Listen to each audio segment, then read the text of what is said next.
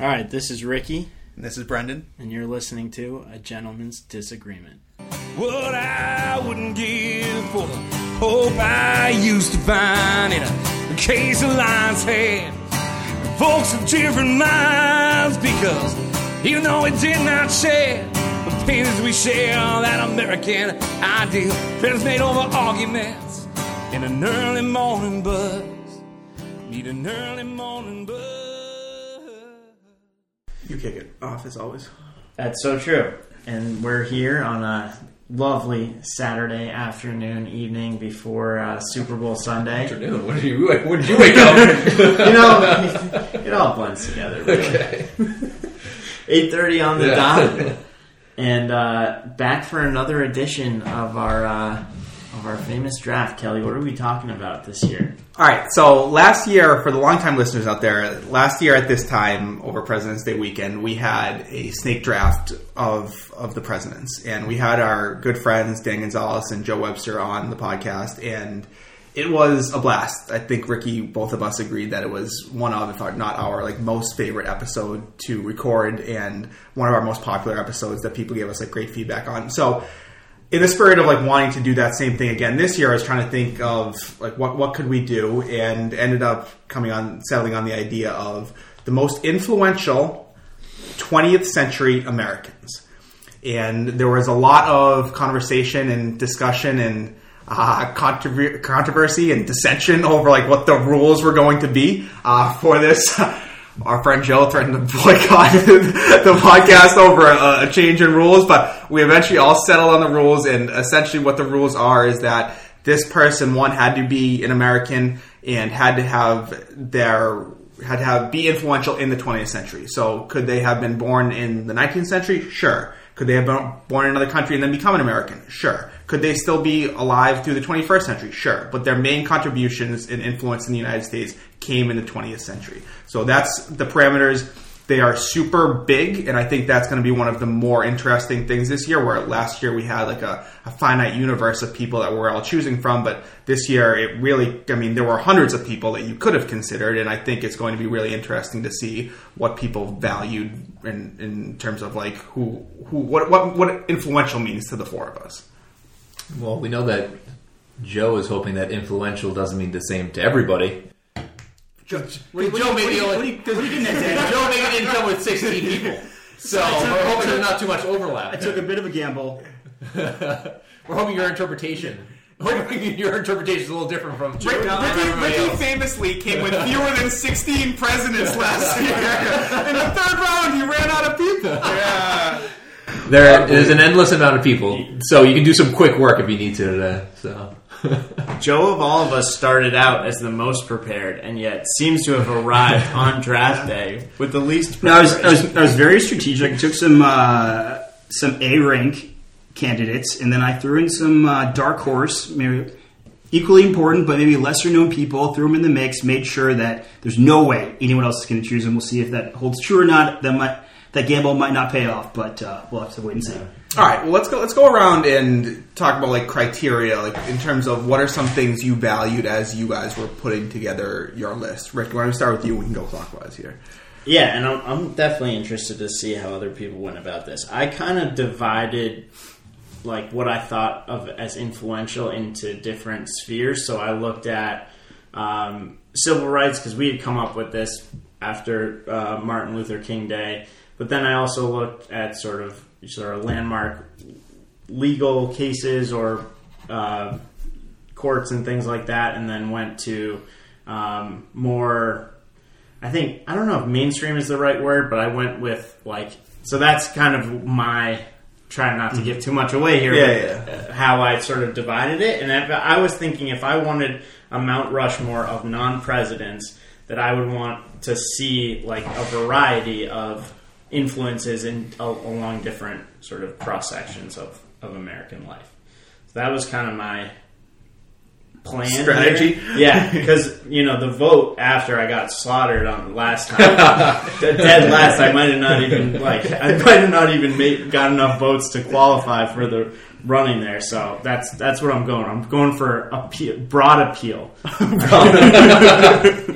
Joe, what were you thinking? Sure. So I had two main criteria, and I thought you said too many for a second. Like, too many criteria. Well, that's what you said. Wait, what do you? That's what you said as well. Two main criteria. Two main for what? God, two main criteria like for what qualifies as okay. a person of influence or historical importance. So those two are a person whose achievements were one, had a significant and positive impact on American society in the moment, but also two, if the person had an impact far beyond the exact moment of achievement. So I'm talking like ripple effects, legacy, second order effects. So not only did they make a difference in the moment, but God, that's so much better like, than I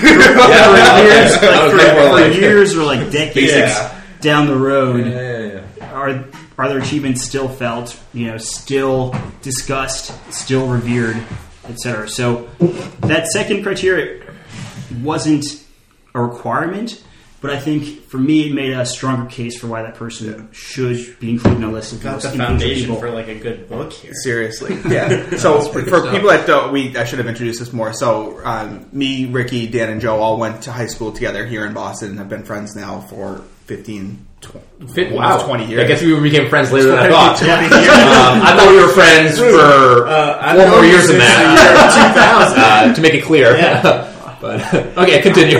So different year. Friends. But so we've been friends for a really long time, and we were really thankful they came together with us last night. But anyway, that's all to say that we know that Joe has done probably the most research. Joe or Dan, like certainly, they're probably more prepared than Ricky and I. We're probably gonna get embarrassed again. But I texted Ricky and like, Joe's really working hard at this, and Ricky was like, I don't think you worked this hard at RL. The work ethic came in later in life. Unfortunately, for a lot of us. Late bloomer, a decade too late. All right, so I started. My first thought process was just write down a bunch of names that like first people that came to my head as like influential people from the 20th century, and I came up with a list, and then I was kind of like googling around a little bit, and I found a list in 1999. Life and Time magazine came out with a list of their 100 most influential. So I was like, all right, I think that's probably these people thought about this more than me. I'm going to start with this 100, and I'm going to work my way down. And so I kind of cut. And then once you start getting into like the 30, 35, then it was like, all right, now I'm going to kind of really look into all of these people and see like some of these names, I know exactly who they are and what they did. And some of them I maybe have heard of, but I want to kind of look into them a little bit more. So that's how I came up with my final list. Dan? Nice. So I ultimately got to the same place as you, but when I first started out, I kind of like tried to like drop in like a few buckets, not as well articulated as Joe, because that sounded really good. Mine was much more just basic, and I was like, I'm going to have like a public policy, government, law bucket. Then I'm going to have like a sports kind of bucket, and then I'm going to go into like a general culture, like a culture bucket, or like kind of just like more like mainstream, like you were talking about, Ricky, people who are like maybe just affected just like how we live our like day-to-day lives, not necessarily in those first couple buckets. So I kind of started off that way, and then kind of like, going online, doing my research, I stumbled upon some of those similar lists that you were looking at, like Time Person of the Year, things like that. And kind of like try to keep the same buckets I had in the beginning. I kind of wanted my list to be diversified in that way. I wanted to have a few people in each of those buckets, and ultimately got like a lot more in one particular bucket, so we'll see how that goes. But that's kind of like where my research started and ended, so yeah. All right, let's get into it. We are going to do a live picking of draft order.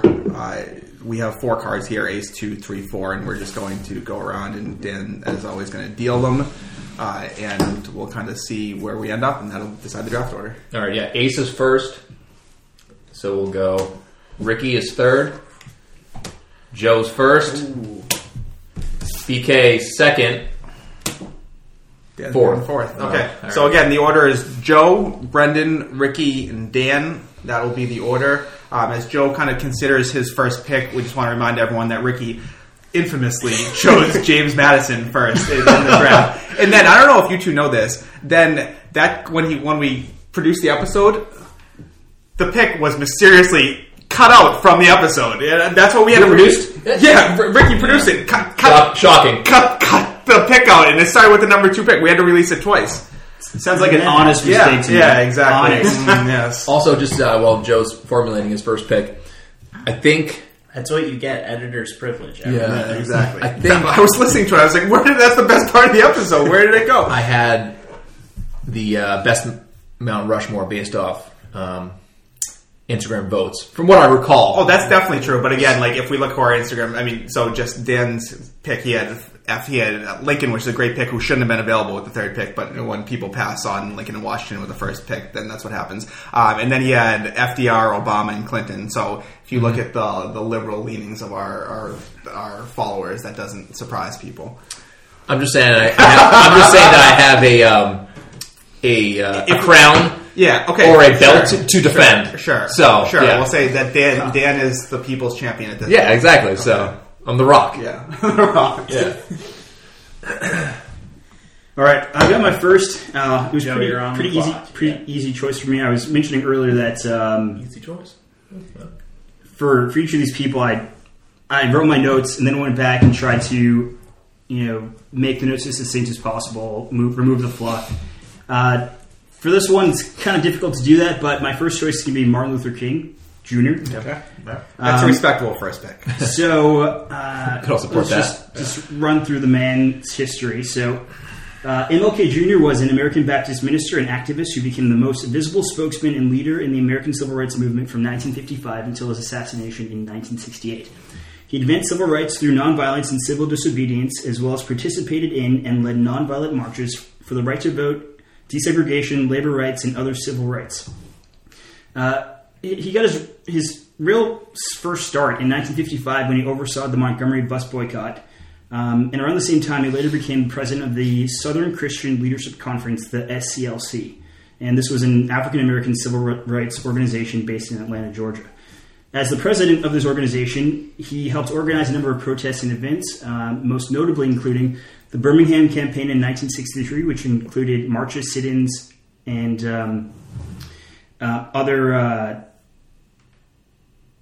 marches and sit-ins and my notes here don't make sense, but marches and sit-ins. March on Washington in 1963, the Selma Voting Rights Movement in 1965. And so ultimately, through his efforts, MLK was largely responsible for pushing through one of the most significant pieces of legislation in American history, the Civil Rights Act of 1964, which ended segregation in public places and banned unemployment discrimination on the basis of race, color, religion, sex, or national origin. It also banned private businesses that served the public from discrimination. One of the other victories that MLK played a significant role in achieving was the Voting Rights Act of 1965, a law which aimed to overcome legal barriers at the state and local levels that prevents African Americans from exercising their right to vote as guaranteed under the 15th Amendment to the U.S. I have some additional comments that I'm actually going to leave for closing comments. But Can you remind me? So, like your two criteria in the beginning. Yes. Was it the first one? Or was it like something in your lifetime? No, it's like influential in the moment. Yeah. Okay. Like So would you say this? This pick is like both. So probably both, or no, or like so where they fall in the bucket for you? Probably both, right? I mean, yeah, no. I'd say MLK definitely takes both of those criteria. So, in the moment, landmark legislation, affects a large swath of the population. Not just African Americans, but people of all backgrounds, ethnicities, origins, etc. These are these rights that we take for granted today. The laws are still in the books, and they still affect everyone in the United States. So, I mean, I think the influence made a big impact then, and still holds till today. Yeah, I'd be curious, like, where'd you guys have him? I mean, had I had number one pick this year, I would have gone in that direction as well. I think a couple things in terms of kind of broad recognition. Right, he won the Nobel Peace Prize after 1963. Martin Luther King's he's the only non-president that we have of the last I guess Columbus Day also, but a holiday that we celebrate for his impact on America. I think one of the interesting things about Martin Luther King is that today it's universal that we recognize what he was doing and sort of the cause that he was fighting for and how positively it benefited American society. But when he was there, I mean, even like obviously you have like the Ku Klux Klan, but even sort of more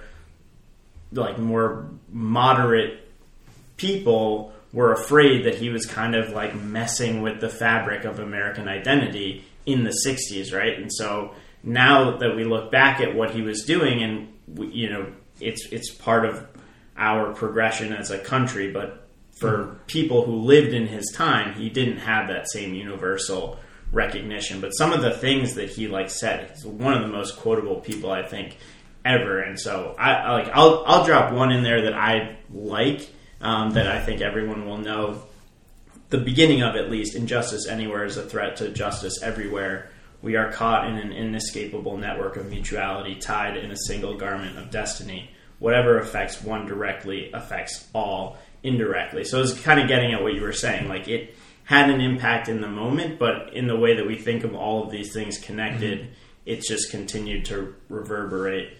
And I think it's also kind of important to note that even in his time, he wasn't kind of the only direction that the civil rights movement was moving in. Integration was not universally accepted, obviously not within the white community, but also not within the black community. So there were like a lot of different ways this could have gone, and his influence, I think, you could argue I think is inarguably one of the biggest impacts in just sort of the direction of where we've gone. Yeah, no. Yeah, I think you guys summed up. Where'd you have him? Like, would you have taken where? If he would have been my first pick. Okay, interesting. But I kind of knew that he was going to be a top pick for everybody in this group here because we're all reasonable people. You thought more about your second pick? So I had him early, but I was like, all right, if I'm going to be picking third or fourth, he's not going to be available. So my clip notes were shorter, because I was like, all right, if I don't get the first or second pick, he's probably going to be off the board. Have you guys been to the MLK memorial, the monument in DC?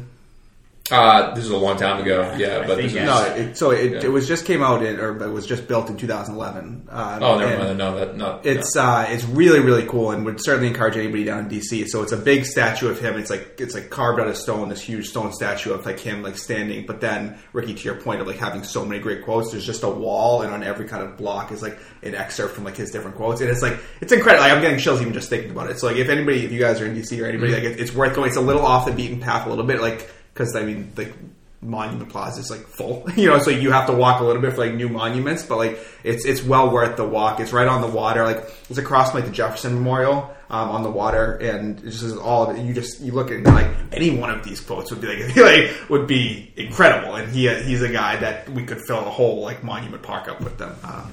So, yeah, I think, Joe, that's a great pick.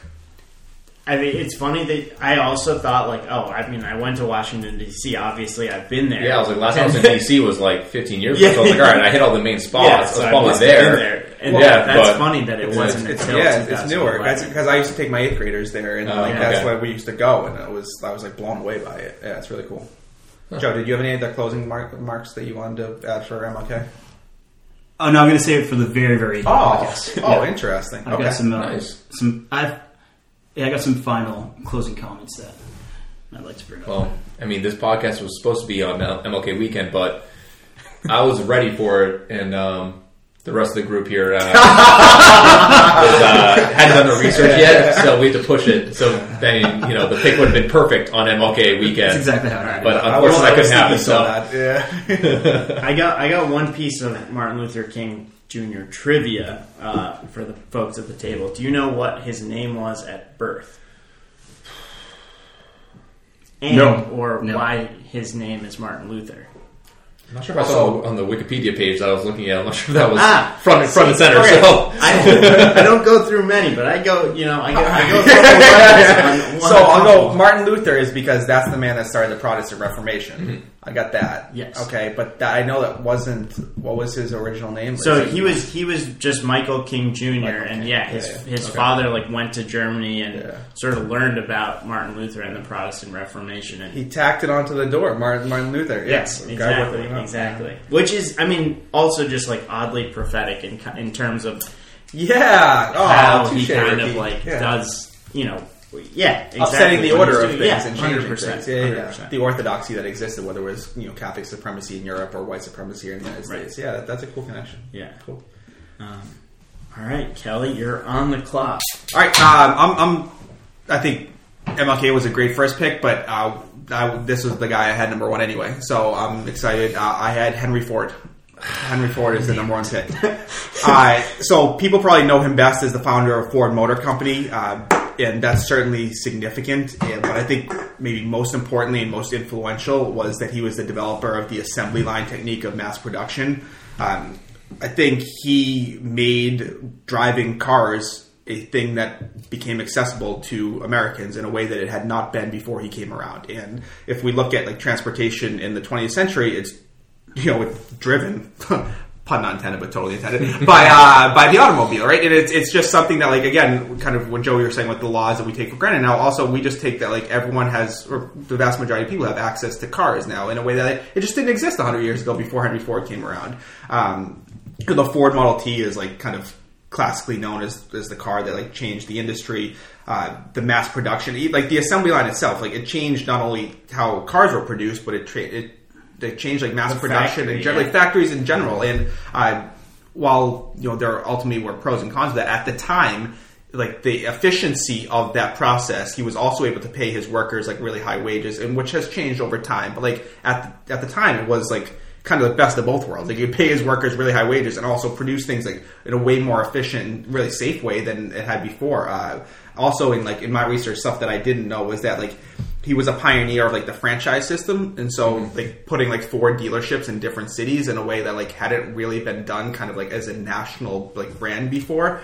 And so for me, it's when I was looking at it and ranking it, it felt to me like he was the most influential person on really people from like almost every walk of life here in the United States for 85 years. And if we're thinking about like the long lasting impact over the course of the 20th century, to me, he's the most influential.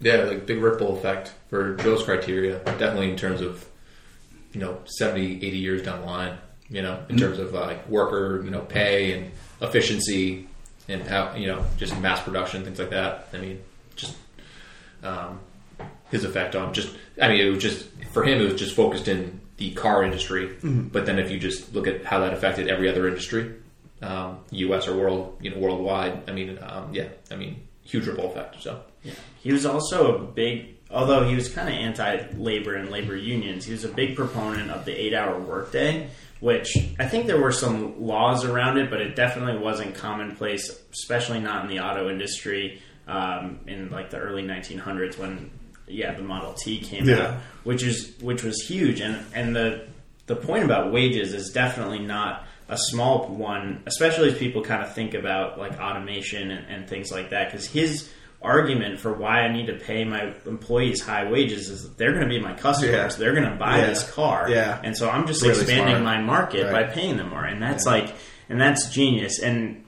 of course, you talk about the ripple effects, like you couldn't. You either had to live out in the country and be a farmer, or you lived in the city and worked in the city. Yeah. And now he's got this car that's accessible to anybody, and so you basically have the suburban America that you have today because of Henry Ford. And so I also would have had him very high on if I didn't have Martin Luther King, I would have had Henry Ford. So now I'm going to get in trouble. Things are going to go bad for me. That list is dwindling quickly.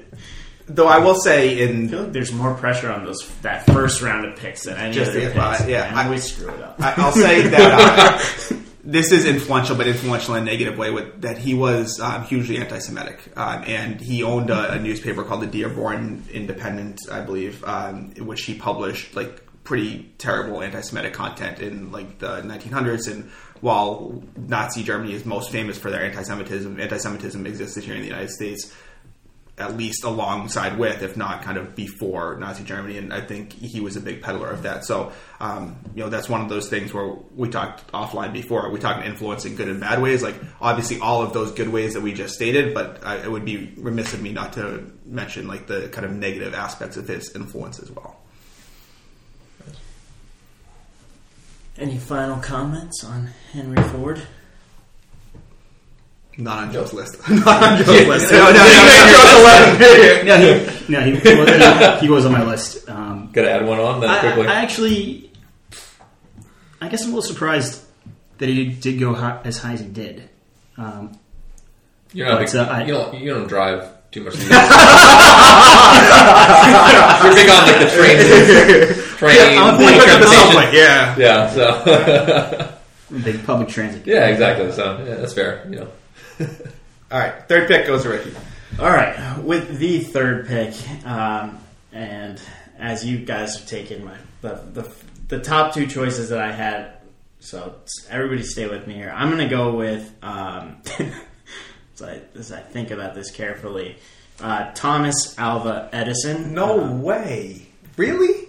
Go ahead. Yeah. Really not? All right. Well, born in February 11th, 1847, died October 18th, 1931. He was a prolific inventor known familiarly as the Wizard of Menlo Park for his industrial laboratory in Menlo Park, New Jersey. Thomas Edison, beyond, I think he first came to prominence with the invention of the phonograph, which later, becomes the record player. And so if you think about music at all in the 20th century, you have to give some credit to Edison. Although, when was the phonograph invented? Yeah, do you... It's 1876. I was like, why was he on my list? Because all of his inventions were in the 1800s. Yeah. Wait. That's what I was so upset about. Take him off. But he died in 1931. He died in 1931. He was alive. In the 19th, yeah, in the 20th century. I mean, he was another controversial pick for Ricky. He was an inventor throughout the course of his life, including. No, he peaked. He peaked in the 19th century. Yes. Let the man make his argument. Well, including the. All right, so forgetting if we leave the phonograph out. Edison and all right. Well, the electric. He's gonna go with the electric light. 1878. But even then, he was the creator of sort of the distributed electric utility, which basically allowed for the creation of sort of the modern city, right? An electrified city, and so I don't think you can overstate in the late part of the 19th century or the earliest part of the 20th century what he was doing. All right. So if we want to take him off the board, no. The pick is me. You're making another pick. But you know what? This is like not on topic particularly, but like my memory of Edison, not memory of Edison, but one of the first things that pops in my mind talking about Edison is a Family Guy clip. When Edison's the only one with the light bulb. Have you guys seen that clip? And everyone's yelling at him, and he's like, "Oh, what? You don't have light over there? Oh, is my house too bright for you over there? I don't even know what TV is." Yeah. Well, that was a big problem of his type of electricity. The direct current had to be like within a mile or so of any power station that he made because it couldn't transmit it very far. But beyond just being a prolific inventor, because he did kind of like take liberties in terms of whose other inventions he was improving on or whatever. He was also like one of those original like marketers, on top of being one of the few people to create a laboratory just specifically for the purpose of like inventing new stuff or improving upon stuff that kind of existed but didn't really work very well. And like he had some sort of famous rivalries, but if you look across the United States right now, like a huge handful of the biggest utilities still have his name. So Con Ed in New York and Commonwealth Edison in Chicago. You have Southern California Edison in California. Like in all of the biggest cities, his name is still there. So if I think of somebody who's had a huge impact on the 20th century, you could argue that his impact was most greatly felt in the 20th century when his technology started to proliferate. Then I'm going with Thomas Edison. Sure. I have nothing else to say. I mean, I can't argue with his impact on the world, but timing-wise... So you're arguing with his eligibility. I think that's fair. But otherwise, I think. But other in than my that, a great defense, pick. I just said the guy had to be alive Yeah, from no, 1900 to 1999. Sure. Somebody else added on right before we started talking. The impact had to have been created in the 20th century. Sure. Which I don't know that I ever subscribed to that. Great. Fair enough. All right, let's go to the fourth pick. All right, so I have the fourth and fifth pick. Let's move on. Yeah, Dan's got 4 back to and 5 back? here. Fourth You went and- back okay. to back. It's a good spot to be in. It's In good some and bad. ways, I mean, yeah, good and bad. I think You actually gotta pivot real in a quick. draft like this, I think it's good when there's so many people to choose from. I think it's harder when, like in the presidential draft, I think it's harder when there were fewer people to choose from. Whatever, that might just be projecting that. So for my fourth pick, I'm going to go with George Marshall. That is a great pick. I'm So, very disappointed. The only person I was worried about was BK here with that pick. So I wanted to get him off the board real quick. Wow, touche, Dan. So- Tell him about George Marshall. So the thing is, when I was going through my research for this, I was like, I was looking at the list, Time Person of the Year, and I obviously we learned about George Marshall in whether it was elementary school or high school, but it's somebody who I hadn't entered into my mind in 20 years probably. And then I was looking into him, I was like, wow, okay, I remember this. I saw the Marshall Plan, I was like, that sounds familiar. Yeah. Let me read about that. And then a few things came back, but not as much as I should have remembered. But just some details. Born in 1880, died in 1959. So some accomplishments were in the 20th century. But all right, so he was chief of staff under FDR and Harry Truman. He was Secretary of State and Secretary of Defense under Truman. Served in a number of wars, the Philippines and American War. In World War I, he was 1st Division staff. He assisted with the organization and mobilization and training in the U.S. and planning combat operations in France. As chief of staff, Marshall organized one of the largest military expansions in U.S. history. He was Time Person of the Year in 1943 and 1947. NBD. So, controversially, he was tasked with really growing the U.S. military during World War II. And while he did that, in terms of some of the implications for that, from what I read is that there was definitely some criticism of the way that he went about that, because a lot of the troops that were sent out maybe were not trained properly and were kind of thrown into combat without having the proper front line training, resulting in obviously a number of deaths and then obviously a lot of trauma after the war. So those are some criticisms of how he approached that.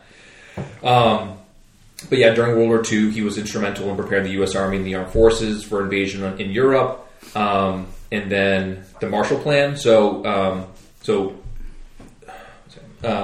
Marshall Plan. Learned about this in high school, but it was a good refresher. Also known as the European Recovery Program. It was a U.S. program providing aid to Western Europe following World War II due to the impact that the war had on Europe. A lot of the economy in a lot of ways was crippled and damaged, and then also just the country itself.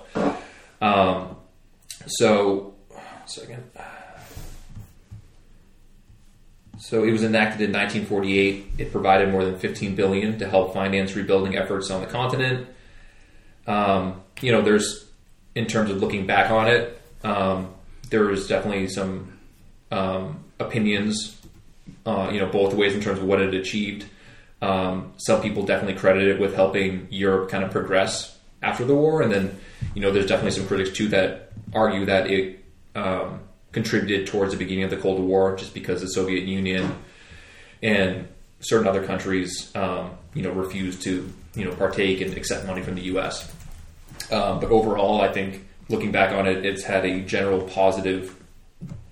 There's a general positive view of how it benefited and helped Europe progress after the war. So That's a great pick. It's a great pick. And I just think even if you talk about him, he's a soldier / diplomat. He's really everything that the United States had to be and should have been in the mid 1900s, and rose up through whatever. I'm just going to echo a lot of what you said, but rose up through the army, was influential hugely in World War I, was influential in the military build-up and the success in World War II. Like Churchill called him the organizer of victory for like the success of the Allies in World War II, and then transitions into Secretary of State in the rebuilding of post-war Europe. He wins a Nobel Prize in 1953 for his rebuilding of Europe. Like it's an incredible life and career. After that, after he resigns as Secretary of State, he becomes the president of the American Red Cross. Like this dude, he did it all. Like, it's like an incredible career, and someone who is kind of mentioned in history books correctly, but not properly celebrated. Deservedly a first-round pick. I'm upset that I didn't get him, but I think he's an incredible guy. Yeah, I actually, sadly enough, didn't even have him on my board. But in terms of like American foreign policy moves, the Marshall Plan is maybe like my favorite sort of action, just in terms of its like sheer genius, right? So after World War I, Germany, Prussia, whatever, they were on the warpath, raising hell all over Europe. Treaty of Versailles comes. What's the action? We are going to cripple this country so that they never come back and do anything like this again. Well, now you have a power vacuum. There's still a ton of people that live there, and I mean, there are tons of reasons that Hitler came to prominence in Germany in that time, but a lot of things that people point to is that this is a country with rampant inflation, it's a destitute population, and it was almost a direct result of what we did in the Treaty of Versailles. So now Marshall comes in and he's looking at the situation, and he's like, we could have the same problem all over again. And instead of putting a bunch of people kind of on the brink, or like a society on the brink of collapse, we can actually fund the building up of this and instill our values as we do that. And as we think about a lot of the ways that we've tried to deal with other problems since then, so many times it feels like we didn't learn some of the lessons that George Marshall had. And some of it, I mean, there's a race element in there, obviously, right? Like we kind of have more familiarity with Western Europe, and even like, German people after World War II were viewed a lot differently than, say, Middle Eastern people today.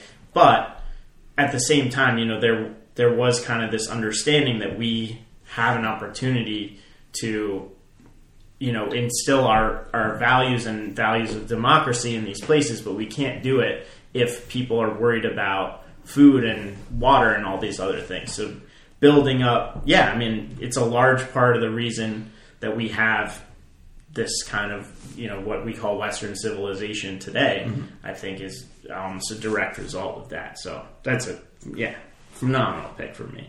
And I'm disappointed in myself that I didn't even come up with him, but yeah. He was not on any list online either. I really had to do some digging. All right, Dan, pick number 5. All right. It's going to be a slightly different area, but it's got to be the shoes. I'm going with Michael Jordan. No way! Wow! So this is a pick that he was obviously... I'm glad somebody else has got Kelly at least a little bemused. So in terms of like thinking about like this way like that Joe was phrasing it, like maybe in the moment he definitely had a big impact. He was... I mean, I can go over some of his accomplishments. He's arguably one of the greatest athletes of all time. I mean, I think there's not much argument that he's the greatest basketball player of all time, but I think a lot of people would say that he's one of the greatest athletes of all time as well. But I think his impact actually after has been huge in terms of like culture, at least in the U.S.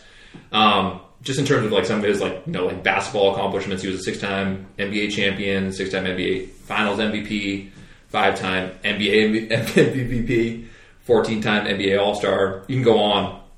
But I think like his impact also as well like after. I mean, when he first, in the 1980s, there was a lot of like individuals in golf and like other sports, like individual sports that like had like their own shoes and their own brands, but it wasn't really a thing for somebody on like a team sport to have their own brand, like the Jordan brand. And he was kind of like the first one to like really like establish that. And if you look at highest paid athletes right now, if you consider him like still an athlete, he's probably the highest paid athlete still just because the Jordan brand is so big. I mean, if you just like walk around, if you went to like, Star Market, you're going to see 10 people with like Jordans on or something like that, like his impact after, just in terms of like partnerships with like different brands, things like that, like, and like his impact on the culture, I think is just huge. And, as a minority owner of like an NBA team, I think he's also a pioneer in that way as well. So. Yeah, I think that's a bad pick. Oh my god! I think and I think this is like really, if you want to, like, all of the stuff you said at the end there is like really the opposite of Ricky's argument, where like all of Edison's accomplishments are in the 1800s. What you're talking about largely is in the 2000s. It's like, I just think I would be curious for you guys. I had a hard time dealing with athletes in general. So like you cited all of those statistics. Great, he's the greatest basketball player of all time. But like, if we're talking about influential people, we're really talking about things that they would have to be doing off the court, off the field. And to me, I only had 2 athletes on my list, and he was not one of them. Like, I don't dispute anything you said about his greatness as a basketball player, but to say he's more influential than I think the next 12 people are going to come up with, I think that's hard to say. I'm surprised that you put him that high. I'd be curious, Ricky or Joe, like, your thoughts there. No, I have a similar line of thinking as you do. I think the criteria I mentioned at the top, the second one, really, I guess, ripple effects or second order effects kind of disqualified Michael Jordan for me, because you can't dispute his influence, especially culturally, but I guess you could say in comparison to some other people who are still on the board, he's first. I mean, well, he didn't make my list at all. Yeah. I mean, he was definitely consideration. I saw him on a mini list, and so I think it really comes down to like. So I think there's like a difference between like fame and like consequence, or that's kind of the big distinction for me. Like, musicians or performers or athletes can be famous or celebrities, but that may not necessarily come with consequence. Yeah. So no, totally. Yeah. I mean, like, I was just looking at like, I think there's a few different ways you can look at this list. Of course. I also have like, in terms of, I think, people who are consequential, in terms of like, So I have some like other people who I think are. I mean, I have a number of other people who are definitely like more consequential and have like a bigger impact, I think, too. But I mean, I wanted my Rushmore to be a little more like kind of like balanced in certain like different areas. So with my first pick, I went with somebody who was more influential in terms of like public policy, well, not public policy, but like just like in terms of like I guess public policy, government, etc. I wanted somebody in like kind of like mainstream in terms of like influence, like the kind of like the way like people like just dress, or even like kind of like and in sports in general, like because I mean probably every single person in the everyone's heard of Michael Jordan. Like, people have like watched him, like they like seen that, like they've seen that greatness, and like not sure if you like asked people in general like who George Marshall, people might not know. I think like the kind of like the Q rating, the name recognition matters. I do think that has something. And I think like influential. I think he is. And I mean, the Be Like Mike campaign was like massive. It was huge, yeah. So I completely agree with everything you guys were saying. That like he's probably not in the top like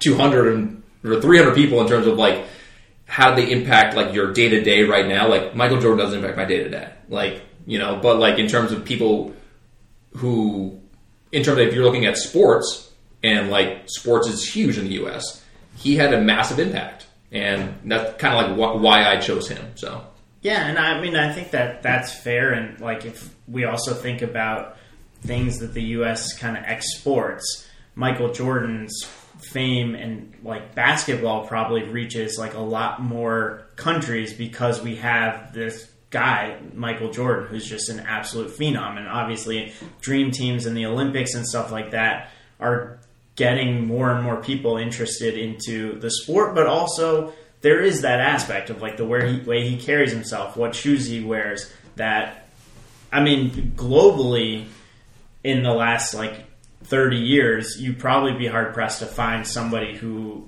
like you said, name recognition, but that is part of the question. It's like, who's having kind of that subtle impact the way Martin Luther King did, or even George Marshall, versus who do you know and who did you aspire to be like? Yeah, I mean, like, if you're like looking at lists, and like he has no business being on like a list of like who's like most important. If you're saying like most important, then like he doesn't deserve to be on a list with like MLK for sure.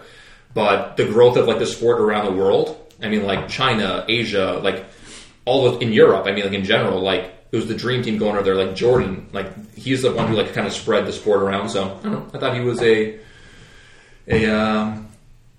different pick. So, but understand the criticism and the hate. Hey, that's why we play the game. Also, draft, right? great gambling stories. So, as somebody who loves a little gamble himself, Fair. Great story, actually. You should have let it down. Great story that one of his teammates told, actually. So this is before, like, they all had private planes, sports teams in general. They're all just flying like normal, business class, coach, whatever. And they get off, they get down, they're waiting for their bags, and he's looking at the 9 other guys there, and he's like, $100, my bag comes out first. Everyone's like, fuck that. Like, yeah, it's like I'm getting like 10-1 on this. Like, 100, like, yeah, I'll take that. They're all waiting. His back comes out first. He's like, "Pay up, guys!" Everyone gives him $100. A couple months later, he's like, "Oh yeah, I bribed the backhander before we landed. Sent my bag out first." And like that $100 doesn't fucking mean anything to him. Yeah. He's an asshole. Yeah. I thought it was a great story. So, any parting thoughts on Mike? I have nothing else to say. All right, what are we? We're at 6. Back to Ricky for 6. Uh-oh.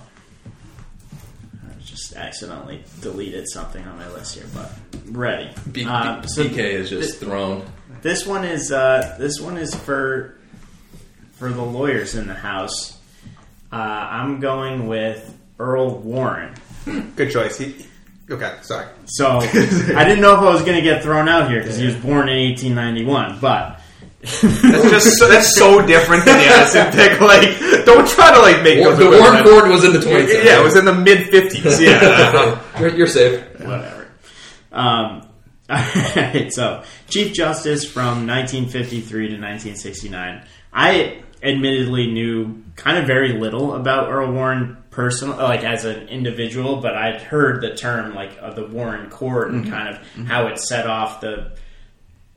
I'm not sure like the activist court, but that's kind of the reputation of how the court sort of evolved over time.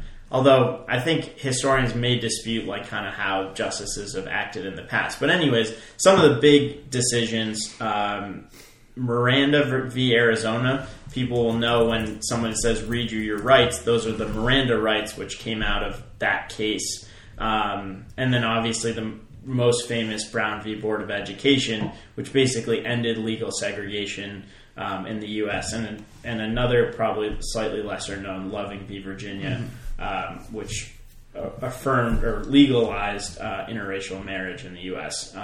So in terms of and I guess Brown v. Board of Education, one of the big things that Earl Warren was credited with was getting a unanimous decision in that case. So if you think about today's makeup within the court and thinking about what it would take to get a unanimous decision on something like Brown v. Board of Education, it's an incredibly impressive achievement. A fun fact that I learned about Earl Warren is that as the longtime Republican governor of California, he once ran in a Republican primary and got the Republican nomination, but he was also given the Democratic nomination in the same election, and only 3-term governor of California. So he had broad appeal, and obviously that term Republican Democrat kind of meant something a little bit different. I don't know that I have much more to say about that, but curious to hear if you guys had him on your board, or were thinking about placing him in the top 4 at all.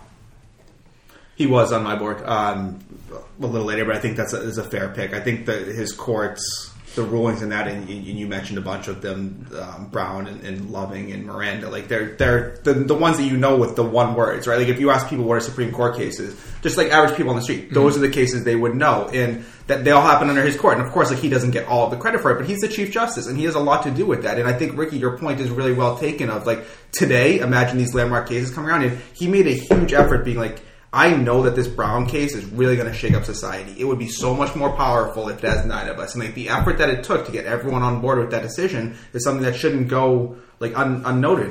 There are a couple other cases, Griswold v. Connecticut, which there was a law that restricted access to contraceptives, which that was struck down as well. And a few others that I wanted to mention. Gideon v. Wainwright, which is another one that people might have heard of, which guarantees a criminal defendant's right to an attorney in felony cases. There was one where it was like Webster v. Sanders, which was like equal protection. So like all congressional districts had to be the same size. So it's like one man, one vote type thing, like actually mattered. And so like all of those decisions, again, like that's all under his court. I think that's a fair point. I will say that you mentioned he was governor of California. On kind of the negative side, he was a huge proponent of the forced removal of the Japanese Americans under FDR's administration during that time. So kind of like I said with Ford, if we're going to talk about influence, like, yeah, he was hugely popular as the governor of California, but he used that influence to like severely negatively impact Japanese Americans. And despite all of the other great things in terms of like civil rights that he did as a Supreme Court justice, that should be mentioned as well. Yeah, I think that's definitely important to call out, and unfortunately not on the headlines of the Wikipedia article that I read. I don't have anything else to add to that. So. Didn't make my list. Yeah, all right. Nowhere close. It's a good pick. I'm split with you and Dan. I think one good one from down. I will say that I'm having some regrets now about that pick. I thought he might get off the board like a few, and I took him, and I'm just like now I'm yeah. Now I'm real. There's like so many other people I can throw on there. Exactly. All right. It's too late. Seventh pick. I feel very fortunate. These people these are people that they were second on my board. The Wright brothers. Yeah, And I didn't mean to get like stuck in the transport. I think I was going to be the transportation guy here, but like I'm pleasantly shocked that the Wright brothers are still on the board at pick 7. They just as Henry Ford like revolutionized the auto industry. The Wright brothers obviously.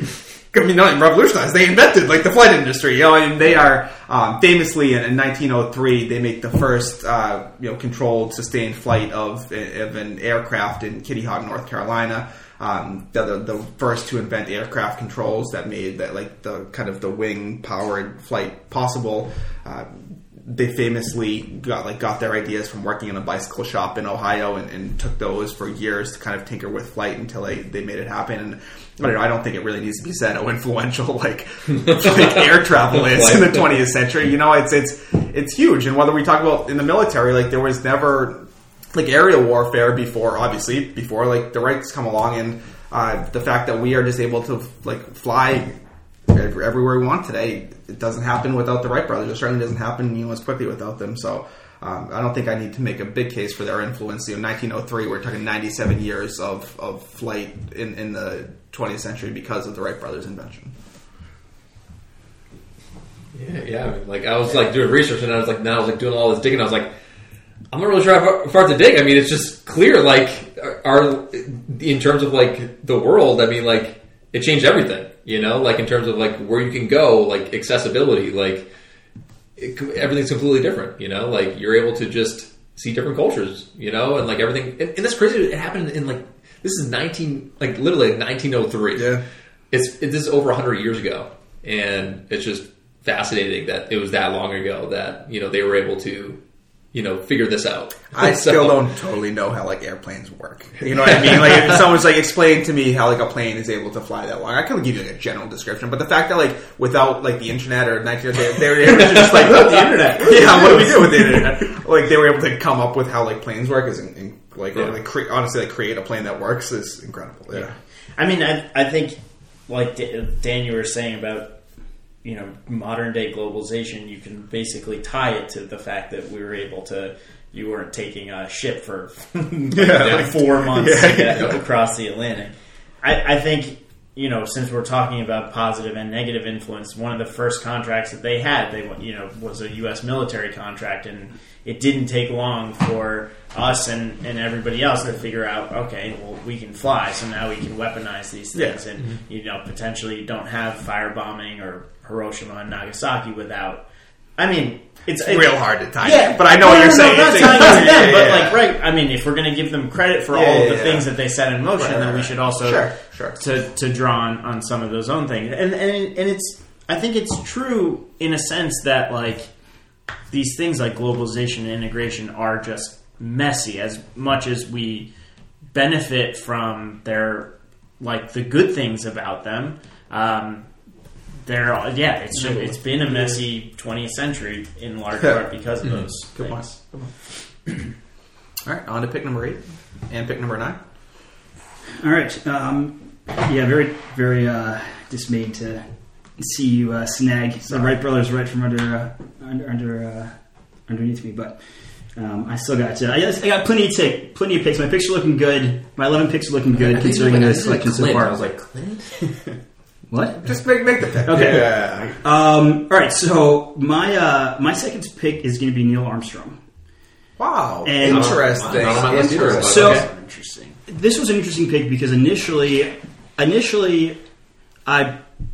probably wouldn't have picked him, but after doing a little bit of digging, a little bit of research, I had to revise that opinion. So of course, Neil Armstrong was an American astronaut and aeronautical engineer. He's most well known for being the first human being to land and walk on the moon in 1969. Now, of course, landing and walking on the moon is an incredible feat, even by 2022 standards. I mean, we haven't been to the moon since the early 70s, but I want to explain why it was such a momentous occasion for Americans in 1969. Now, of course, we weren't alive then, so it's difficult to really understand the cultural impact of the moment. So the 20 or so years prior to 1969, so really 1950 on, so this is post-World War II, those 2 decades were a period of significant concern and stress for Americans. So tensions with the USSR were extremely high, in large part due to nuclear proliferation. So the Russians were testing and blowing up nuclear bombs all through the late 40s and 50s. So they were testing atomic bombs by 1949, hydrogen bombs by 1953, and by the time we get to 1962, the U.S. is almost drawn into a nuclear war over the Cuban Missile Crisis. And then backing up a few years in 1957, the Soviets actually beat us to space with the Sputnik satellite, which was absolutely devastating blow to the American psyche at the time. So if we then move from international issues to domestic issues, at home we were dealing with McCarthyism and the Second Red Scare from the 1940s to the 1950s. There was also the Civil Rights Movement, which caused a lot of significant civil unrest from 1954 to 1968. And then we were, of course, stuck in the quagmire that was the Vietnam War, from the mid-1950s to the mid-1970s. So in 1969, now more than ever, the country needed a win and something to unite us. So when Neil Armstrong said the famous words, "That's one small step for man, one giant leap for mankind," it was a huge win for the country at a time when we needed a big win more than ever. So what's really cool is that the nation committed to a goal of landing on the moon, accomplished it on time, and beat the Soviets in the space race. We'd proven our technological superiority, and Armstrong embodied the strength of the American people and their way of life. So first man on the moon, huge win for the United States, shows our superiority over the Soviets.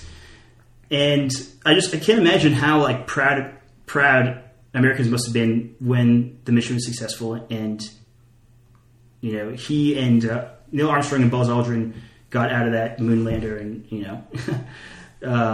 hit some golf balls on the moon. Actually, I'm not sure if they did, but some of the Apollo team members did. But I'll just add quickly beyond that, as far as ripple effect and legacy. Of course, NASA still plays a major role in several spacefaring ventures. They don't play as much of a role now as they did back then, but they've inspired a generation and increased interest in science and aerospace, and they've had some big accomplishments beyond the Apollo program. They had the shuttle program, International Space Station, Hubble telescope. Giving Neil Armstrong credit for NASA?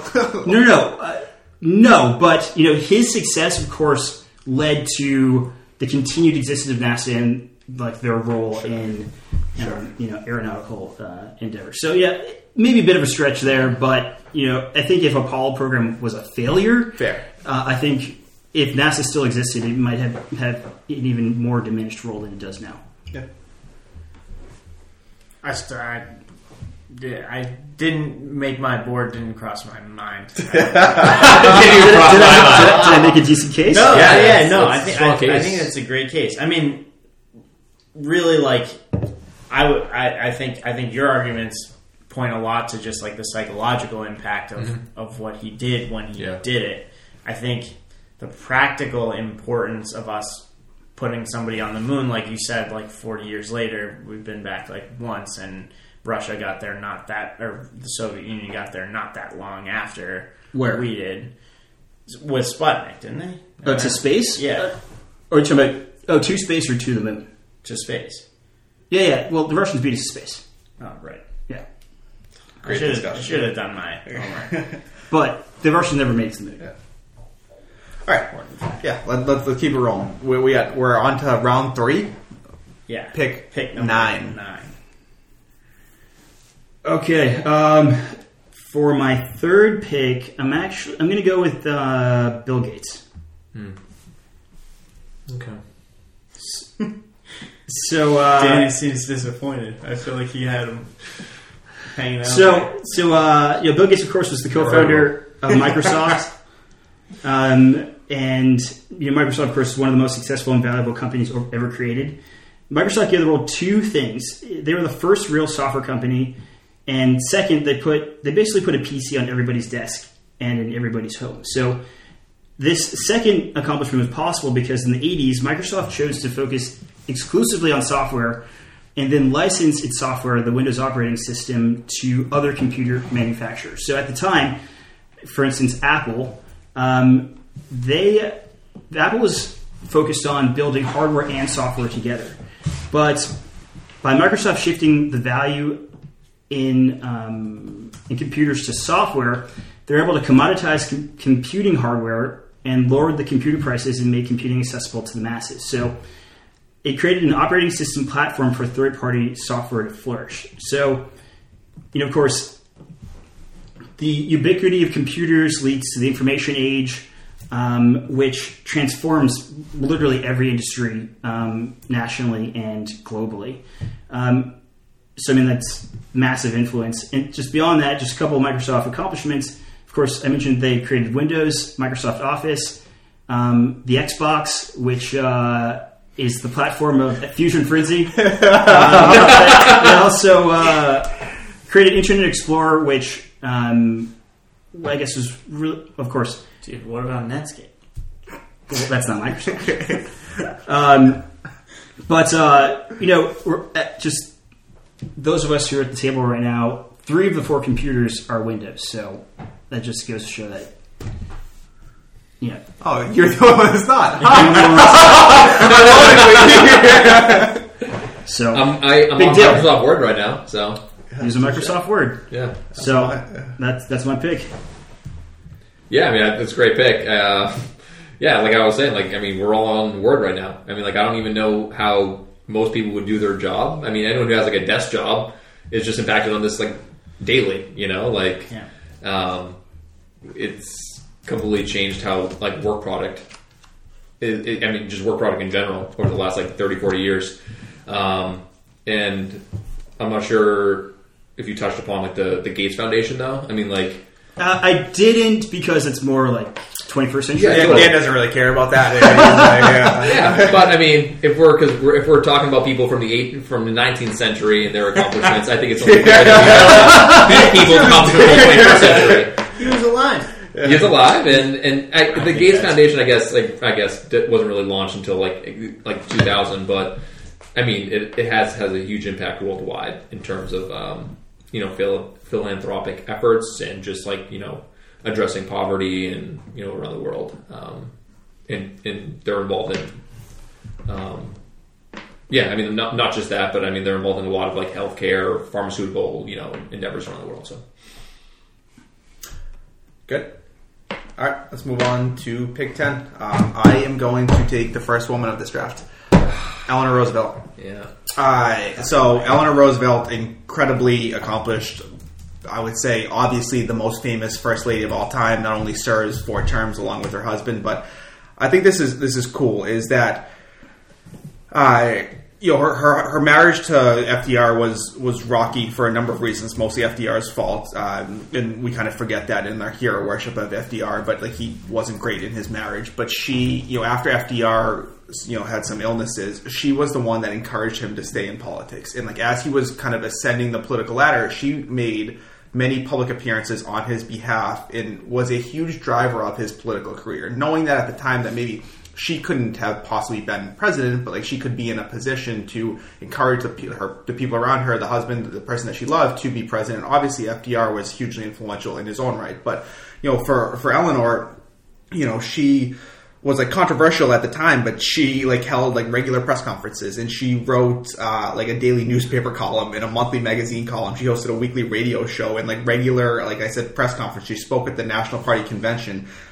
She was someone that like was very outspoken, particularly in roles for like women in the workplace and for like Black Americans. And she was, when the United Nations was created after World War II, she was she not only encouraged the creation of that, but was the first delegate to the United Nations, the first United States delegate to the United Nations. Even after her husband died, she was the first chair of the UN Commission on Human Rights and oversaw the drafting of the United Nations the Universal Declaration of Human Rights. She chaired JFK's Presidential Commission on the Status of Women, and at the time of her death, she was called one of the most esteemed women in the world by the New York Times, and the quote, the object of almost universal respect in her obituary. In 1999, she was ranked 9th in Gallup's list of most widely admired people of the 20th century. And between 1948 and 1961, she was the most admired woman every single year.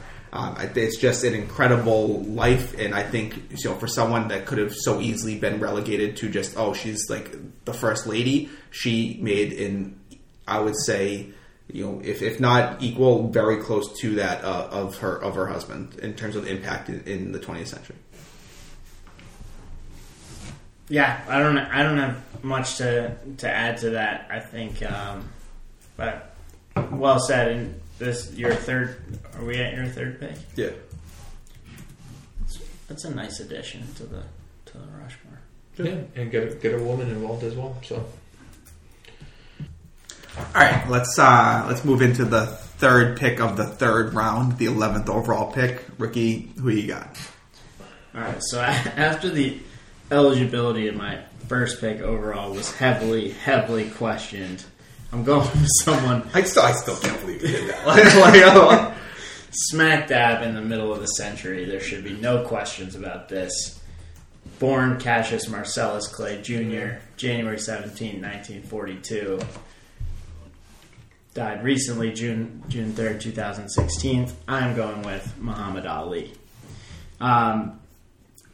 Yeah, I mean, when we had the first athlete go off the board, I thought it was going to be Ali, no question. Well, there was no reason for it not to be Ricky. But, I know, I have to take regret. Yeah. So I'm actually pleasantly surprised to be able to get him where I am on the list. I'm nicknamed the greatest. I could not think of a better place for him than on sort of like the pantheon of U.S. figures.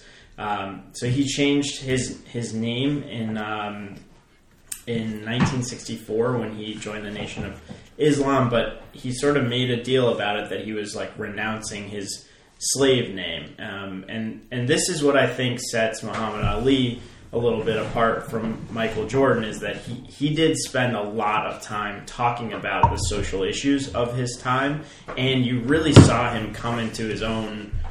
Obviously, he had like some pretty big time influences, but I don't know that there's sort of like a quicker wit out there in his early boxing career. So a few of his boxing feats: he won gold in 1960 at the Olympics. He was a 4-time WBA heavyweight champion, 2-time WBC heavyweight champion. He beat the likes of some of the other great boxers of the age: Joe Frazier, Sonny Liston, George Foreman, in some of the biggest fights of all time: the Rumble in the Jungle, the Thrill in Manila.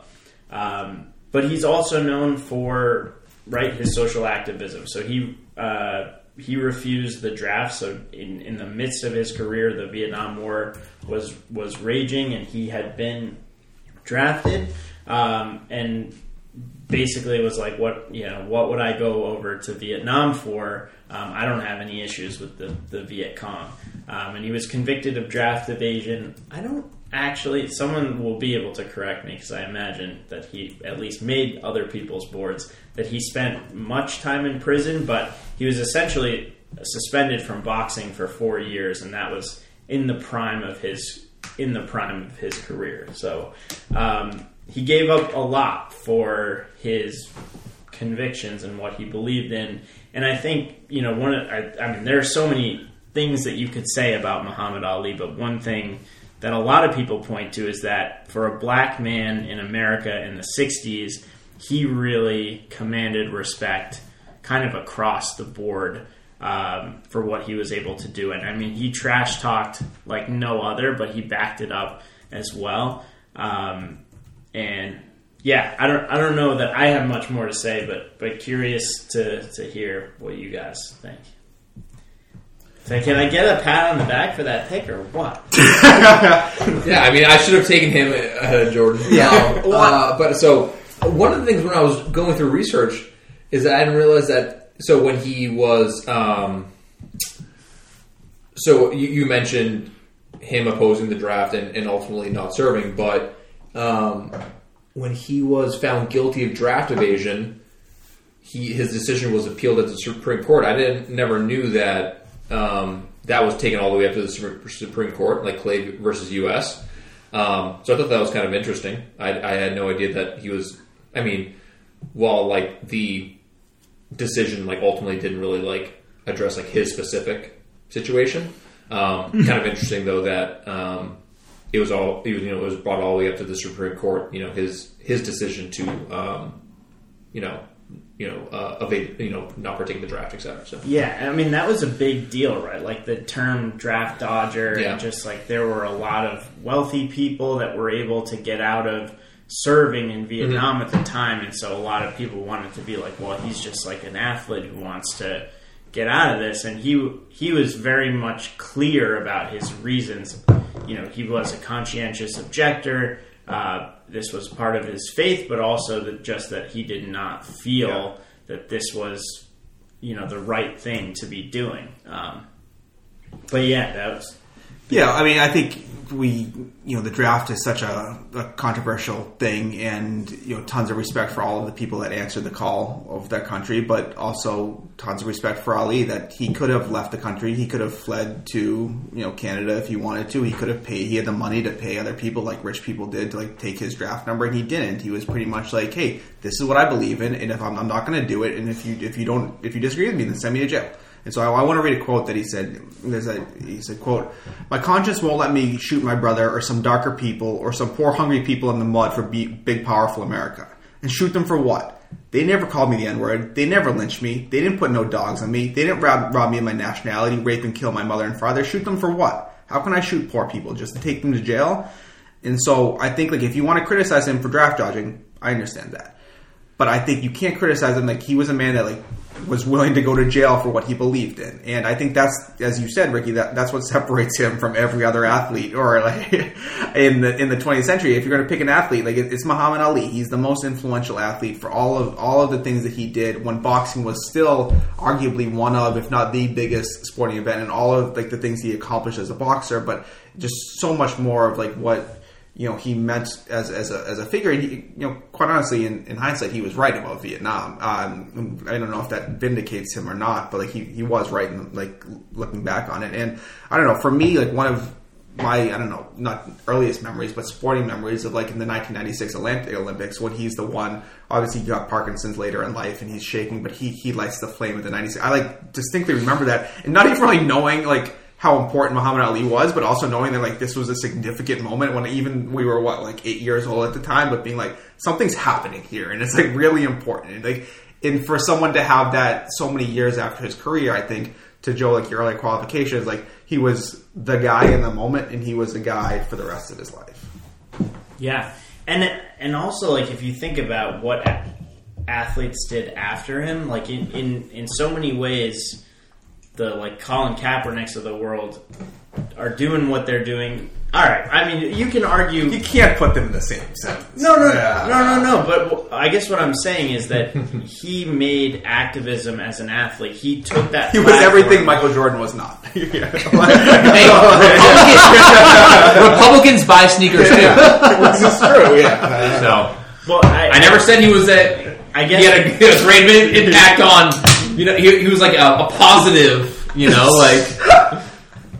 I guess what I mean to say is that everybody else, or not everybody, but most people after him did not venture out of their lane as far as like athletics were concerned, right? And he was always out there, or not always, but sort of once he came into his own, he was out there. He was talking to the press, and he was talking about issues that related to his life, race being one of them. And there are very few people in the 80s and 90s that you can point to that did anything like that. And he was doing it in an era that was way harder to do it. Yeah. I mean, he was doing it in an era that like it could very possibly cost you your life, right? Like Martin Luther King wasn't assassinated much after a lot of the things that he was doing and saying, and that was a very real threat. And he could have been quiet, right? Like he was winning all these titles, he was making tons of money, and he chose not to. So at great personal sacrifice, which I think is definitely important to add to the story. All right, so we had Dan for picks 11 and 12. His final two picks. Yeah. Okay. So a lot of pressure, Dan. Come back. Yeah. I don't like being on the back end like that, but okay. With my third pick, I'm going with William Brennan. So you were we had one other SCOTUS member earlier, and I'm going with the heavy liberal side here. So he was American lawyer, served on SCOTUS from 56 to 90. The seventh longest serving Supreme Court justice in history. So he's like, when you're looking at like some of like his like key decisions, are not like super like sexy decisions that like people like who aren't involved in or who like didn't go to law school like may not have heard of. So you're talking about like Baker versus Carr, Eisenstadt versus Baird, and then like New York Times and Sullivan. So not like the most well-known, but he was involved in over like 1,300 legal opinions. Even conservative members of the court, quote from Scalia, called Brennan probably the most influential justice of the 20th century. Other quotes: an examination of Brennan's opinions and his influence upon the opinions of his colleagues suggest that there is no individual in this country, on or off the court, who has had a more profound and sustained impact on public policy in the U.S. So, as BK was laughing earlier, leaned very heavily on the liberal side, so I'm sure that Brendan disagreed with a lot of his takes, but was also a huge proponent for women's equality during his time on the court as well, and had a very close relationship with Ginsburg. So, but I know you had picked Warren earlier, but somebody who sat on that court, I'm going with Brennan.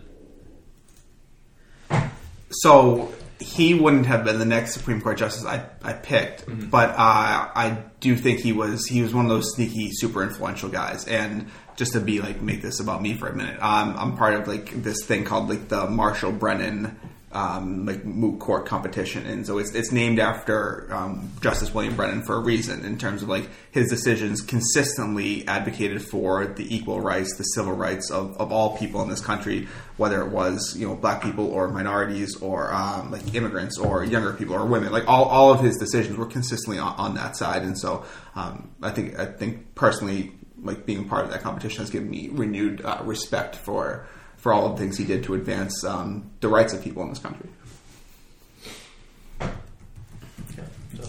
Yeah, I like that. All right. So this is my last pick, huh? Last one. All right, I'm kind of torn between a few. I already went with one athlete, and I should have done this athlete instead, but we'll get there after the pod is done. I'm going to go with... sorry, 1 second. Last pick, I know pressure's on. You know, It's like we're all trying to figure out like how do we round out our Yeah, exactly. Yeah, it's almost Well, less about yeah. who's left. And Yeah, because there's so many Yeah. people. Yeah, to there pick, are. right? Like, So- yeah. I don't have a woman on my board. So Joe gets a car. What? BK gets a car. No, And Ricky gets a car. wow! I'm going with Oprah. Yeah. So how many people in the world where you can just say their name and you know one name. it's Oprah? Yeah. So, you know, a lot of her impact has been, I'd say her impact has been split between, you know, 20th century, 21st. But, born in 54, you know, obviously talk show host, TV producer, actress, philanthropist, etc. Best known for the Oprah Winfrey Show, which, I mean, obviously, I didn't watch the Oprah Winfrey Show much, so I'm not really sure like if I knew how big of an impact it really had, actually. But kind of reading about this and like the Oprah effect is kind of crazy. So I'm not sure if I really even knew how big her daytime show was. But so she was at one point the world's only black billionaire. She was as I mentioned, a huge philanthropist. You know, in terms of like the Oprah effect. Like she had like the Oprah Book Club, and basically, if your book got on the Oprah Book Club, it would be a number one New York Times bestseller. Like, it's kind of like interesting. Like, there's all these quotes out there, like CNN and Time, arguably the most influential woman in the world, like one of the 100 most influential people of the 20th century. And it's interesting because like if you're looking at like what did she do?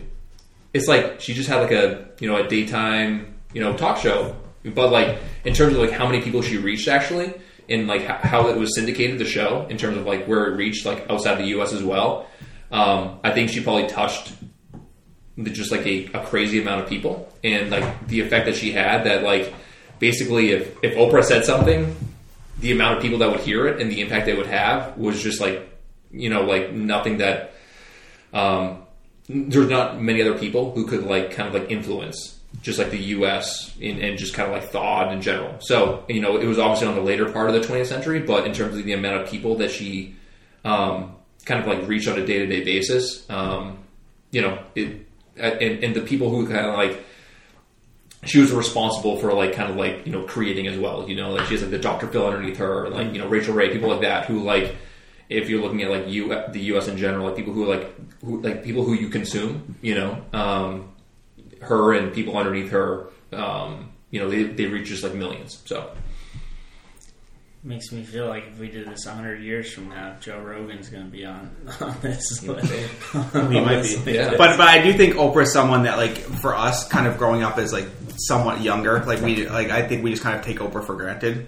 As like she's just kind of ubiquitous. She's just like a larger than life figure that's like super influential. But like I think then you're right to point out that she was a pioneer in so many ways, both as a woman and as a black person, as a black woman, like in the space to kind of achieve what she did. And like quite honestly, if you're going anyone for an interview right now, like who's the person you would go to? You'd be like Oprah, right? Like if you want to have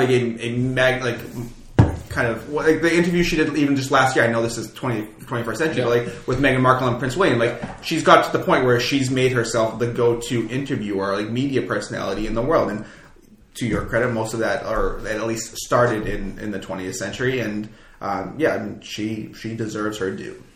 All right, so Dan's team is set. Let's send it on to Ricky for his last pick. All right. Why do I feel like Ricky's like frantically searching these? Americans. 20th century.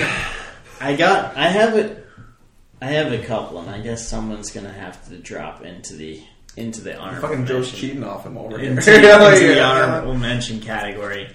I think, to round out my list, I'm gonna go with someone that I know was on nobody's board. Why not? Why not? There's nobody left. Yeah. No one else. Yeah. I don't know. I think there are plenty of people to choose from. But you Just make the pick. You think? all right, I'm going with Betty Friedan. Do you know who that is? I do not. Okay. What? Yeah, no, I know. So I've actually only sort of kind of recently come to learn a little bit. How do you spell the last name? Friedan. How recently are you talking about? Friedan. So she's the author of The Feminine Mystique. Basically a book that came out, I want to say late 50s, 60s. It was kind of concurrent with the civil rights movement, but it's credited as kind of the second coming of feminism in the U.S., right? So we had the suffragette movement in the early 20th century, women getting the right to vote in 1920s, but that didn't actually come with a lot of other opportunities. So women obviously worked in factories and other places in World War II when a lot of men went to serve abroad, but when they came home, it was largely expected that women would go back to being homemakers. And so this book, along with, obviously she wasn't the only one, Gloria Steinem and others were perhaps better known. This particular book kind of captured that idea that, it sounds crazy to say it out loud in 2022, but captured the idea that women were not all happy being home and being homemakers, and that there was there's sort of fulfillment behind or beyond the doors of the home. And so, from this, the Equal Rights Act, which took a long, long time to actually be ratified, but that got a ton of support, and you saw a real movement kind of around the voting power of women. Now, we talk about the good things and the bad things. A lot of the criticisms around her work today are related to the fact that she was really advocating for middle-class white women, which, if someone else was to pick Susan B. Anthony, you would say a lot of the same things, that there was a lot of kind of segregationist talk. It was actually that, if they are going to allow black men to vote, then you want white women to counter that. So if we think about the evolution of the U.S. over the 20th century, there's obviously a huge, huge shift in integration and desegregation, but there's also just a massive shift in women in the workplace, and obviously we've still got a long way to go. But I think if you start to kind of Google feminism in the mid-20th century, Betty Friedan is going to come up a lot as a pivotal figure. And so some of the things that she was a part of or responsible for, co-founded the National Organization for Women and the National Women's Caucus, and really pushing forward that the Equal Rights Amendment as a political movement for women in the 1950s and 60s. Yeah, I don't know her at all. So I think credit to you. I think one of the things we always talk about here is the learning aspect of this, of pointing out people that we don't know a ton about. And even with the presidents, we said that we kind of knew who they were. And so I think that's someone I don't know a ton about. I think you made a good case for her. I would want to go look her up after this. Yeah, same. Gloria Steinem was a kind of a wild card on my board that I was well, we'll see where my Rushmore ends. So I feel she's probably a more known household figure, name. Household name. But from the very brief research and in the summary that you gave, and now I'm looking at myself somebody who accomplished a lot and is not a household name.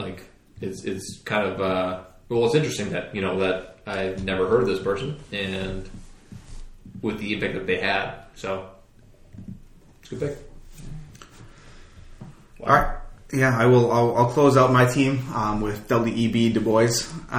He is the founder, most famously, of the NAACP. If you listen to Ricky and I's podcast a lot, when we celebrated Juneteenth, Ricky and I both chose people to highlight, and Ricky chose W.E.B. Du Bois. Born here in Massachusetts, which I've always been that's kind of cool. That's not something I knew kind of growing up.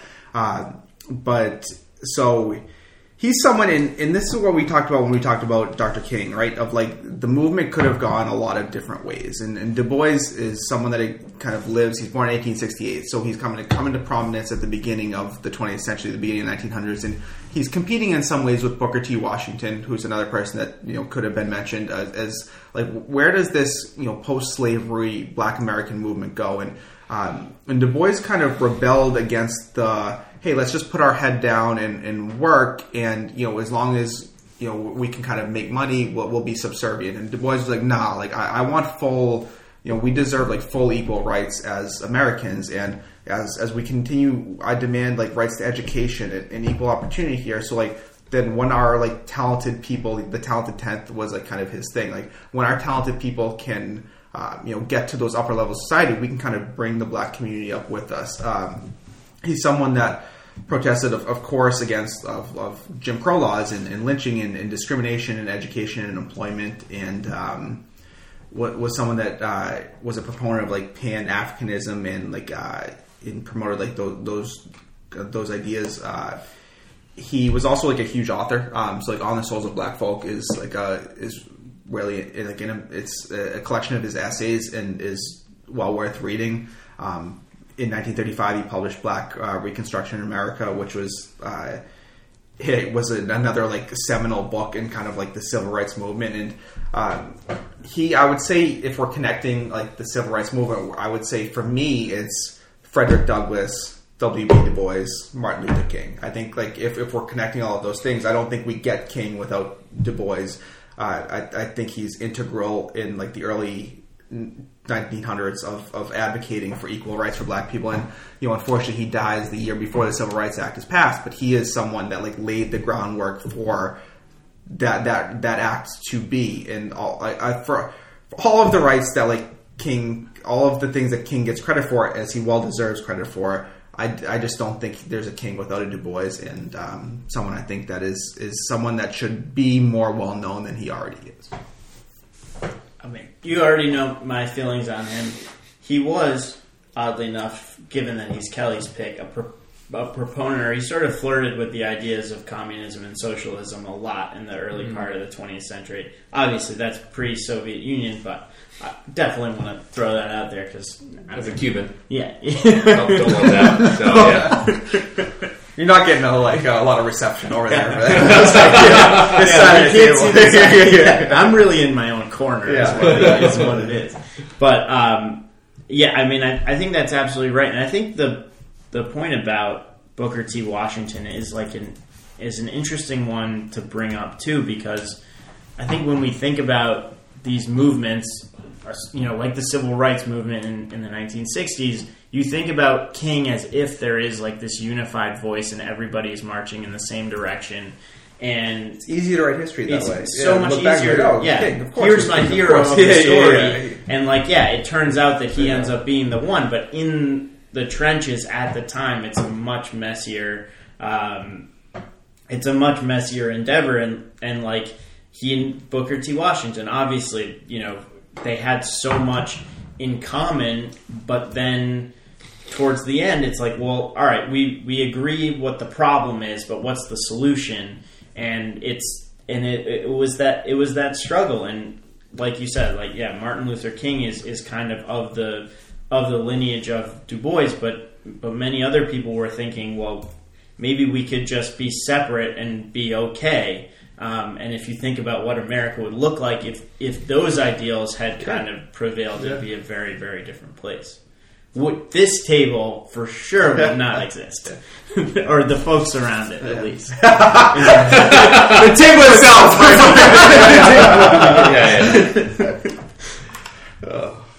All right, Joey, finish it up. All right, for my final pick, this is definitely someone you don't know of. This is my dark horse I mentioned earlier. But I'm going to go with Vint Cerf. So Vint is recognized as one of the fathers of the Internet. In 1973, he invented the Internet Protocol Suite with co-developer Bob Kahn. The Internet Protocol Suite, also referred to as TCP/IP, describes the fundamental architecture of the Internet and also defines a variety of protocols that govern how data is transferred within and between networks. So TCP/IP made possible the web, Wi-Fi, Ethernet, local area networks, email, 3G, 4G, FTE, as well as all of the inventions built on top of those inventions. So, big takeaway here is no Internet Protocol Suite, no Vint Cerf, no A Gentleman's Disagreement podcast. Oh! Wow! Inception! Wow, great finish. I Great always thought finish. Al Gore invented the internet. I did hear that. He did tell me that. I will say, I just looked him up. I've never heard of this guy before in my life. And it says nickname Father of the Internet. So, Pretty badass. It's touche. That's good. Wow, it's a great pick, actually. Yeah. What a fucking badass. Total badass. Yeah. Total badass. Fucking Invented the internet. Yeah. Guy just like invented the internet and just like lives in anonymity. That's both worlds. Do you think he was bitter about that? Wow. That's All right, well that's it. So let's run down to our teams. So Joe, why don't you run down who you're for? Sure. I've got Vint Cerf, Bill Gates, Neil Armstrong, Martin Luther King. Great. All right, with the second pick, I got Henry Ford, the Wright brothers, Eleanor Roosevelt, and W.B. Du Bois. Ricky? Here we go. For my four, I had Thomas Edison, Earl Warren, Muhammad Ali, and Betty Friedan. And Dan? I had Oprah, Michael Jordan, William Brennan, George Marshall. Okay.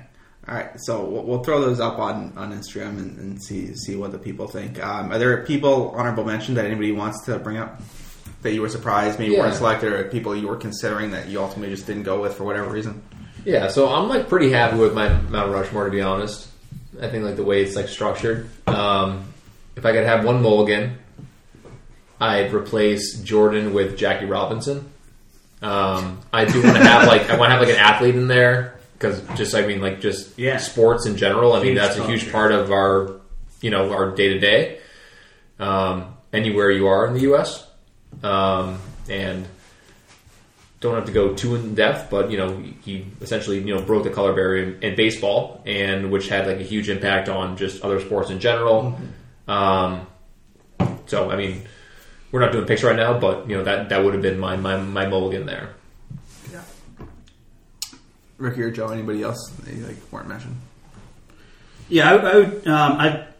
I have Steve Jobs and Rosa Parks as honorable mentions. So this is the pick that I might have made had I not been torched for Thomas Edison. Would have been Rockefeller. I know he lived mostly in the 19th century, but he was at one point considered the richest man in ever. Right. All time. He had $24 billion in 1900. Yeah. All right. So it sounds like I would have been better off going with him instead of Thomas Edison. But so he was the founder of the Standard Oil Company. That was in 1870.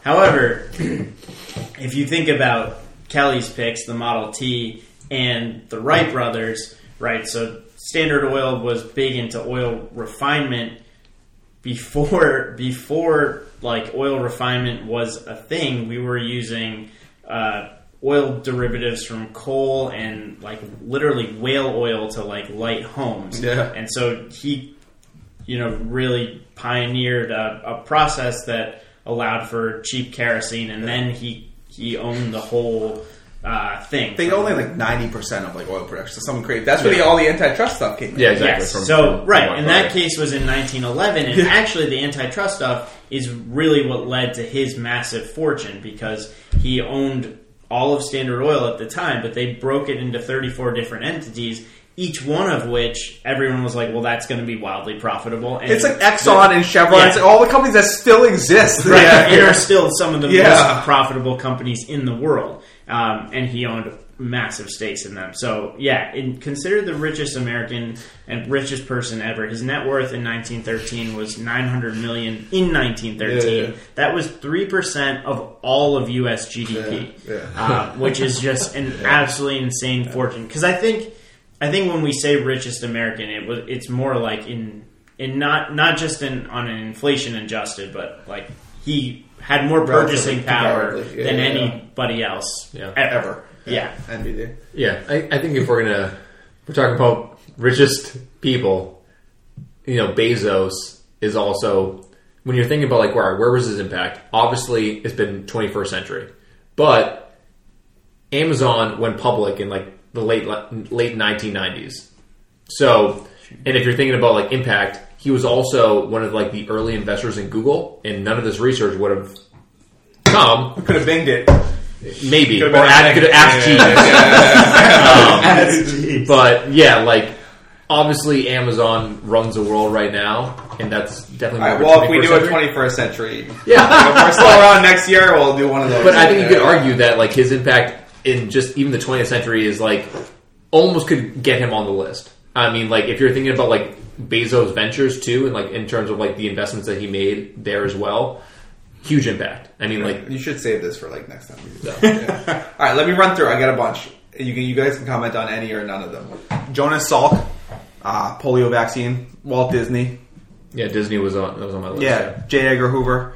Oppenheimer. I was thinking Oppenheimer. pretty much developed the atom especially bomb. when Joe was talking about Elvis Presley.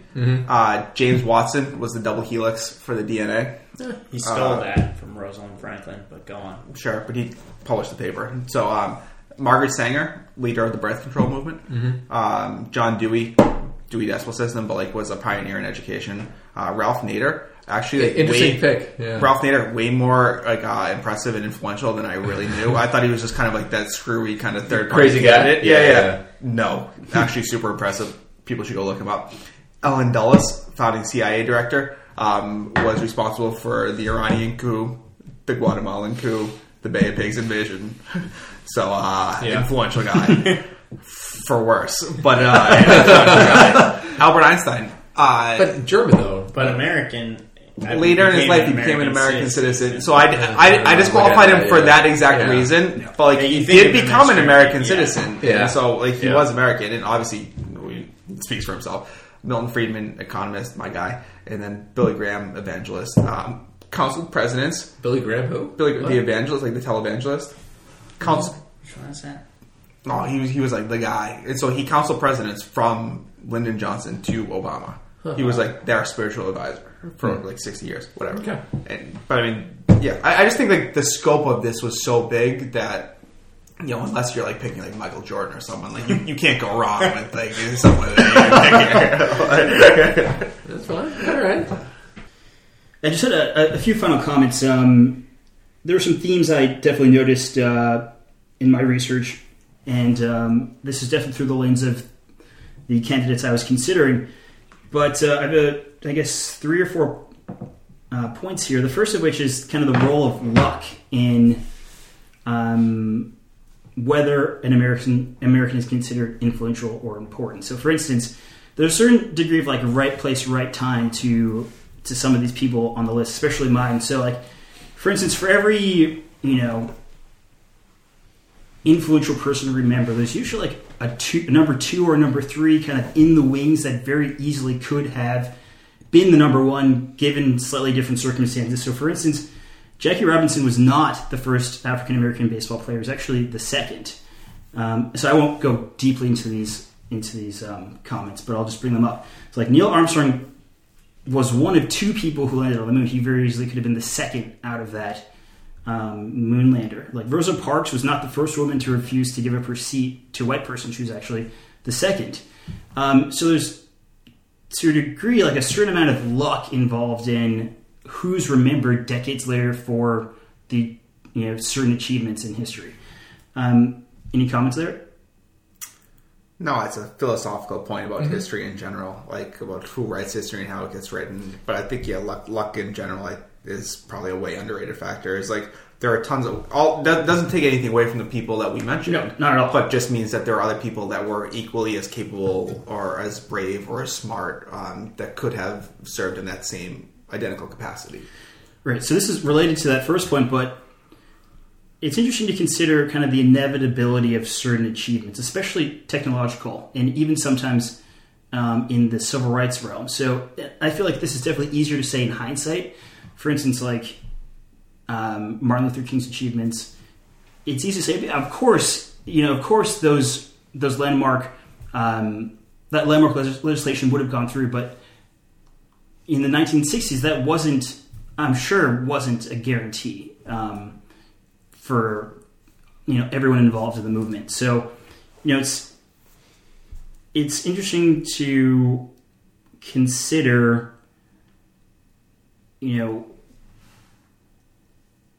like, for instance, I guess on the technological front, if the Wright brothers hadn't been the first to achieve, I guess it was called heavier than light flight, like definitely someone else would have, right? So like the automobile, the airplane, like those achievements, I feel like if the Wright brothers had never existed, someone else would have achieved flight. So that's kind of something interesting to consider. I think you could argue that about literally every single thing, right? Like, is there really someone that's such a pioneer that came up with something that no one else possibly could have conceived of? I don't know. So I think that's it. Jordan, can everyone jump like Jordan? has there been anybody who can do that? Not how I. Yeah. Not how okay, you asked. I'm going to go with that argument, but I think the point definitely stands with the Wright brothers, insofar as you just had like a ton of chatter around like who should be granted the patent on this, on like the plane, and like what did they actually invent. And I think for inventors there's always that, because science and technological progress seems to move in that way, because we can kind of always build on what was there before. But the social movements, I think, are a little bit different. Like, I think what Martin Luther King was able to do with something like the March on Washington, getting 300,000 people there and just deliver a speech like that in 1963, I think you can envision a very different world, or a world in which that doesn't happen, or even what we were talking about between Du Bois and Booker T. Washington. Like, if Du Bois becomes the less influential of the two of them, I think you can see things just evolving in a different way. And especially when it comes to this, like, seismic social change, I don't think there's anything like given about it, despite how in today's world it seems obvious. It seems like the natural way. And I think you can think about, too, like a lot of the movements that we've seen today, they're so devoid of like an actual spokesperson who's eloquent and kind of captures people's imagination, that there is, even within something like Black Lives Matter, right? You don't have a name that you can point to and say, this is the person that's kind of guiding the direction. And we saw even in Martin Luther King's day that how many different voices there were back then. And so you can only imagine when nobody is being sort of anointed by the public as the main person, what kinds of things are going on in an organization like that. And that's, not to pick on Black Lives Matter, but to just throw an example out there. Another point here, I found it interesting to consider, do the people who made this list, or many of them, I guess, do consequential Americans ever truly achieve anything by themselves? So, for instance, like, I think the answer to that is no. I think the one quote I have here is, Edison, Ford, and countless innovators are recognized as sole inventors for convenience. The histories we know depart from the truth for the simple reason that it makes them easier to remember. For certain inventions or achievements, there's usually like a go-to name or a few names, but there's so many other people involved in these achievements. But it's easier, like the quote says, out of convenience, just to remember one name. I think, of course, it does a disservice to all the people who are involved, but I understand why that's the case. And then just my last little bit here, I noticed that for people who have great achievements or people of consequence, there are sometimes consequences for being important people. So, for instance, Martin Luther King has a quote like, "We are not makers of history; we are made by history." So, like, people who are recognized as being consequential often were never in search of a life of consequence. They just kind of happened to be that person, right? Like, I don't think MLK, I feel like he was led by a moral compass. He wanted equality for all. I don't think he was necessarily looking to be the guy. I think he kind of just wound up being in that role. He embraced it, and he used that to his advantage. But like Martin Luther King, Rosa Parks. One of my picks was Neil Armstrong. Neil Armstrong was just doing his job. He was a humble guy. He was selected to be the guy to step on the moon first. He didn't lobby for that position. He was just given it, right? When you picked him, I actually my initial shock was that I thought you were picking Lance Armstrong. Oh, and no. When I hear Armstrong, that's what I associate with. I was a little shocked by that. No relation. Same last name, no relation.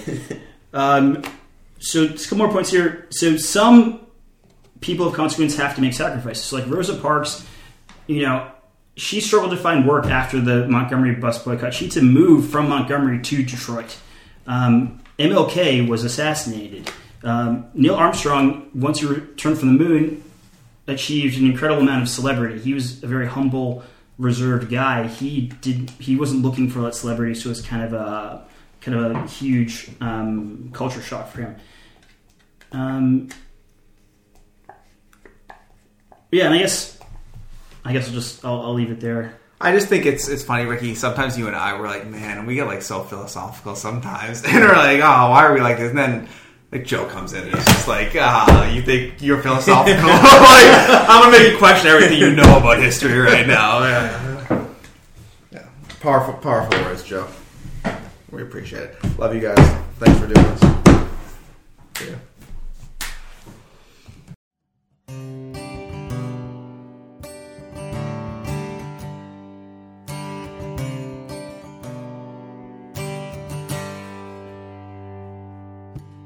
We stay up all night on Garner Avenue, debating all the issues of the day.